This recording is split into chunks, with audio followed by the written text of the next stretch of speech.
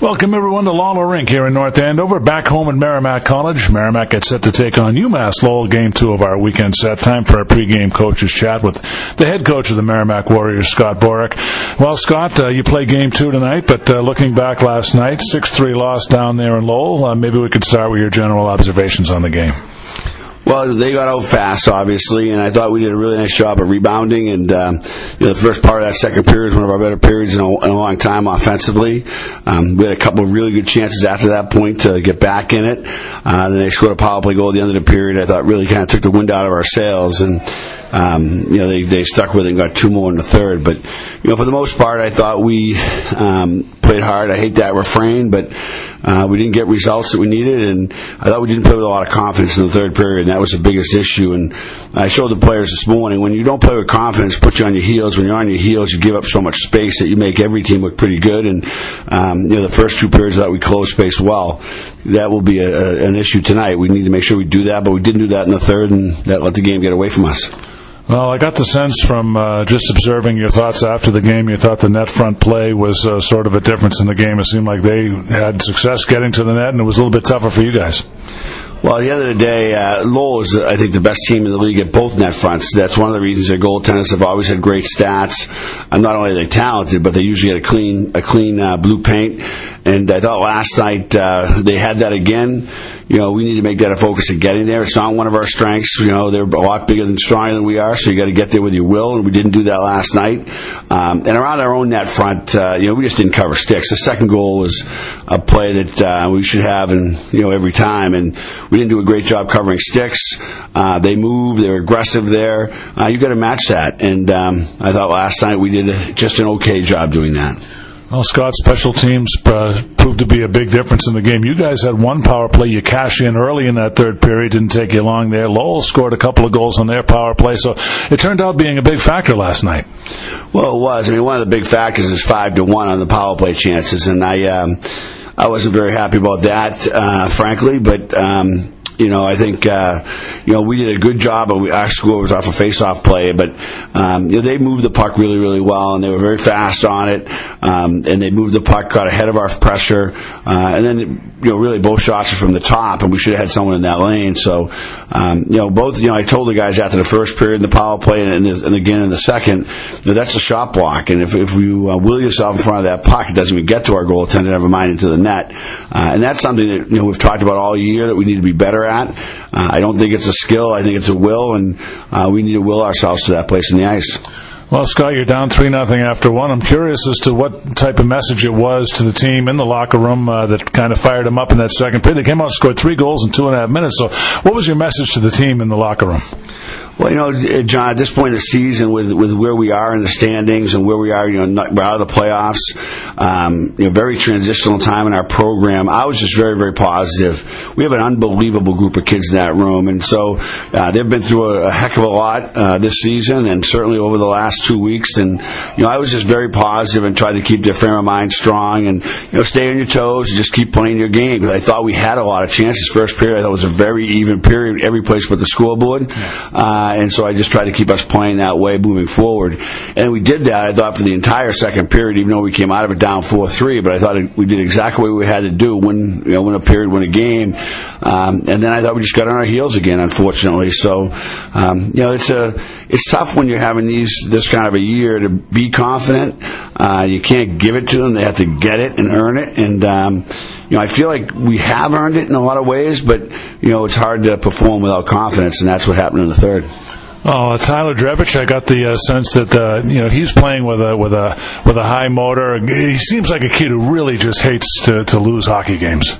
Yeah, that's his number one skill, is his compete and his effort and his work ethic. He really, really plays hard. And you know what? The thing at the end of the game, I was frustrated with the call initially. I thought that was kind of maybe a match call. They both could have been taken off for that. But I was really frustrated with Tyler's reaction to it. And so, Tyler's not going to play tonight, largely because you can't put your team in that position emotionally. He understands it. He's a wonderful kid. He works his tail off. One thing about Tyler Drevich is Monday through Thursday, he's just as hard a player as he is on Friday and Saturday. So I have a world of respect for him. He understands it, and he gets it. That's just a part of his game. He's got to get under control. All right, well, Scott, tonight is the rematch. Now, in terms of things you look for in terms of adjustments, I know you talked about the need to stay disciplined against Lowell. Will that be the key focus for tonight, just staying out of the box? We have to stay out of the box against everybody, but yes, against them for sure. They don't take very many penalties. They play very hard. I love the way they play, to be honest with you. I love the way they play. They play really hard. They play really physical. They play really clean. And I really like the way they play. They compete very hard. They compete exactly the right way. And what usually beats the teams that play against them is when you lose your discipline against them. And that's what happened to us last night a little bit. We need to maintain that tonight while still being the more aggressive team. My whole goal going to this game is let's be the more aggressive team tonight. If we're that, we give ourselves a good chance to win, and we'll take it from there. Well, Scott, it's more than just a hockey game tonight. You got senior night. You're going to be honoring the 5 seniors: Carl Petty, Babcock, Pantano, and Vogler. Really, it's got to be a special night with the parents here, and that it really helps to put things in perspective, doesn't it? Well, it certainly does for me. The players probably get aggravated by it a little bit, but as a parent myself, and you understand it's a huge. The parents put a lot into these kids being at this point. There's a lot of early mornings, a lot of late nights, a lot of driving, a lot of miles. It's really, it's impressive for a kid to get to this level, and for him to get here, it takes a lot of work from his parents. Of any sport on the planet, hockey is the one that parents have to be most committed to the kid playing. So I think senior night will mean a lot to the players a day or two from now. Senior night will mean a world to the parents tonight, and I hope we give them a nice opportunity to celebrate with their families and make sure the players. And we talk about that a lot.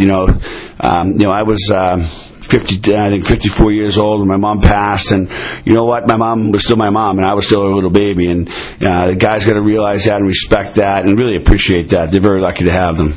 Interesting observation, too. We're having the senior night here on Saturday.